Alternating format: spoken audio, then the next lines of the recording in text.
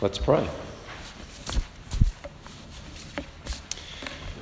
Father, speak to us now through the Scriptures and the promises that they hold out to us.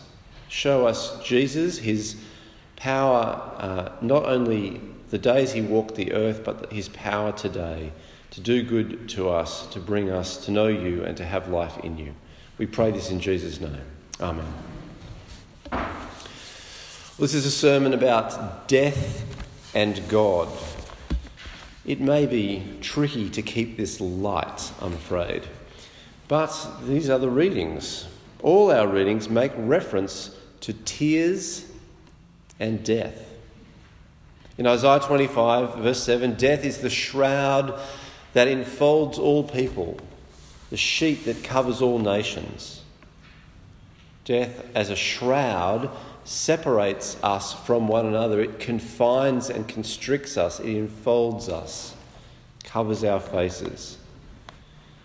In John 11:38, death means the tomb, means a cave with a stone rolled across the entrance. Death removes us from the sun, the air, the living, its darkness, its stillness, it's a blocked way, a heavy stone. Death means tears. Mary weeps over the death of her brother Lazarus, and when Jesus saw her weeping and the Jews who had come along also with her also weeping, he was deeply moved in spirit and troubled. Death brings tears. I mean, if we were trying to be rational about death, we might say, look, it is a natural inevitability and it could come at any time, so we shouldn't be surprised when it does.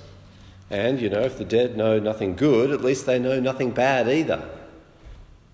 Death, it makes a way for others to come and enjoy life. Death spurs us on to savour life and live deliberately. We might say these things to ourselves and one another, but the trouble is we're bound up in one another. As John Donne famously wrote long ago, no man is an island entire of itself. Every man is a piece of the continent, a part of the main. Any man's death diminishes me because I am involved in mankind and therefore never send to know for whom the bell tolls. It tolls for thee. Of course, when we do know and we love the one for whom the bell tolls, we are moved, we are troubled, we are grieved. We lose something of ourselves, sometimes a very big something of ourselves. And we think of all that those who have died have lost, and tears fall. And we might say, is that it? We come into the light of life, blooming, rejoicing, delighting, and life and the living kind of pass on. They pass away from us and from our circle of friends, and death and the dying increasingly surround us till that death is ours. Is that all we can say? Who or what might help us in this situation? Well, if God is the living one, the giver of life, the Lord of Lords, the Almighty, he might help. Will he help? Has he helped? Isaiah says that he will help. On this mountain, the Lord Almighty will prepare a feast of rich food for all peoples, a banquet of aged wine, the best of meats and the finest of wines. On this mountain, he will destroy the shroud that enfolds all people, the sheet that covers all nations. He will swallow up death forever. The sovereign Lord will wipe away the tears from all faces. He will remove his people's disgrace from the earth. The Lord has spoken. John also says God will help here. From our New Testament reading, I heard a loud voice from the throne saying, "Look, God's dwelling place is now among the people, and he will dwell with them. They will be his people, and God himself will be with them and be their God. He will wipe away every tear from their eyes. There will be no more death, or mourning, or crying, or pain, for the old order of things has passed away."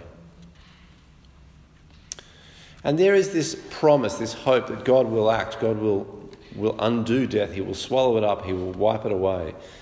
But Mary, in that New Testament reading, thought, well, Jesus could have at least have prevented her brother's death for a time. What's her reproach to him? Lord, if you had been here, my brother would not have died. And she and others find Jesus a disappointment in this situation. Some of them said, could not he, who opened the eyes of the blind man, have kept this man from dying? And yet he didn't. And Mary and her sister Martha and her brother Lazarus were friends of Jesus. And if Jesus the healer had not been there in time to heal his friend, how much worth is he? And at first Jesus seems as helpless and as distressed as everyone else. Where have you laid him? He asked. Come and see, Lord, they replied. Jesus wept. And the Jews said, see how he loved him.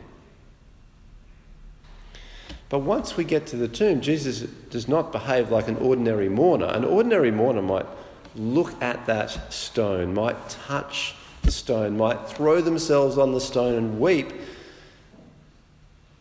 but they wouldn't command the stone be rolled away. They know what's the point. But Jesus wants the tomb opened. Jesus, once more deeply moved, came to the tomb. Take away the stone, he said. But Lord, said Martha, the sister of the dead man, by this time there is a bad odour, for he has been there 4 days. Then Jesus said, did I not tell you that if you believe, you will see the glory of God?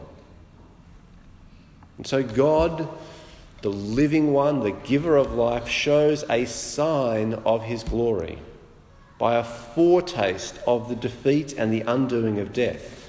They took away the stone, and then Jesus looked up and said, Father, I thank you that you have heard me.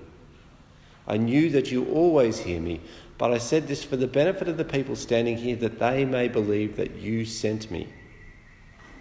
When he had said this, Jesus called out in a loud voice, Lazarus, come out.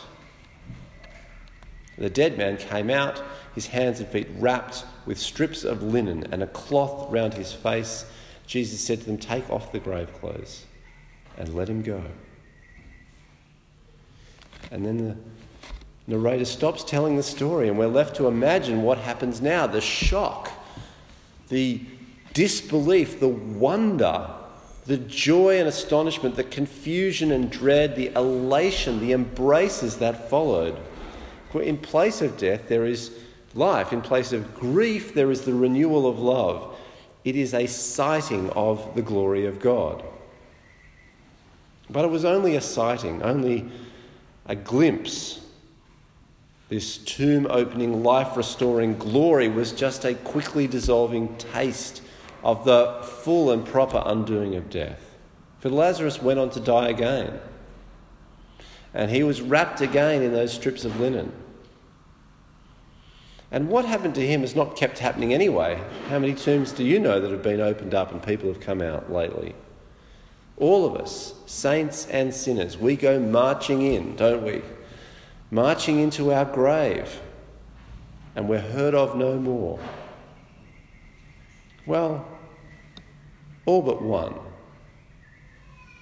Because when the stone was taken from Jesus' tomb, not long after this incident with Lazarus, and when Peter and John found the strips of linen that had wrapped Jesus' body lying there, they did not find Jesus there. He was not there. And having come out of his tomb that Easter day, he never went back. He never needed grave clothes again. Because he is the resurrection and the life. He ascended to heaven. He is at God's right hand. But where is this, you say? We can't see him. His body is as hidden from us now as if it were buried in a tomb. And yet his resurrection has left its mark on history, that those close to Jesus were gripped by the implausible, unexpected notion that he had risen bodily from the dead. And those first believers were able to widen the circle of those who believed in these unprecedented things. The resurrection, a renewed bodily life beyond the reach of death. And the circle of believers has continued to widen because there is a quality to the evidence for the resurrection that still convinces. There is a spiritual power in the movement that this resurrection started that goes on, that lives. It's a hope-kindling, life-changing, courage-giving, comfort-bringing reality. Now, perhaps you have a different creed. You believe that what you see in this life is what you get, that the dead don't rise, that the source of the universe and all the life it carries in it is not God, it's not anything, it's a nothing, makes no claims and offers no promises. We come, we go. And beyond our brief cares, it means nothing. We carry the torch of life for a day, we pass it on and go into darkness. There's a kind of bleak grandeur in that creed, in that faith with its final indifference. But we're all here in church and it's All Saints' Day. So let's think about the grandeur of God's plan, his partly executed plan.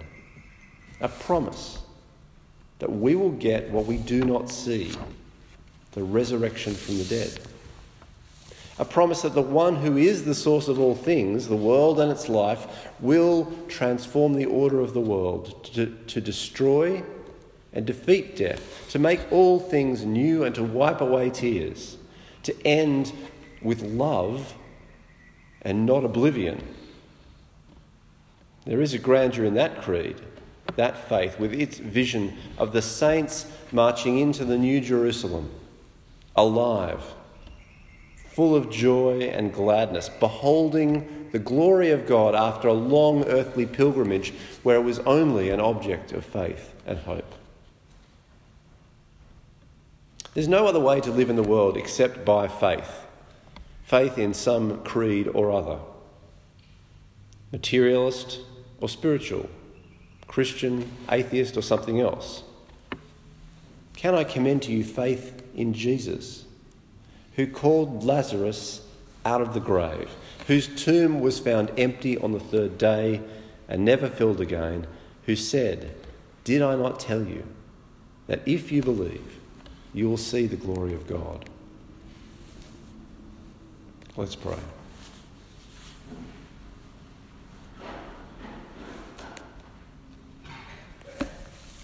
Father, lift our eyes to behold things we do not see and cannot yet see, but that you show to us in the Scriptures, in the promises of the prophets and apostles that come from you, in the deeds of Jesus, calling Lazarus from his tomb.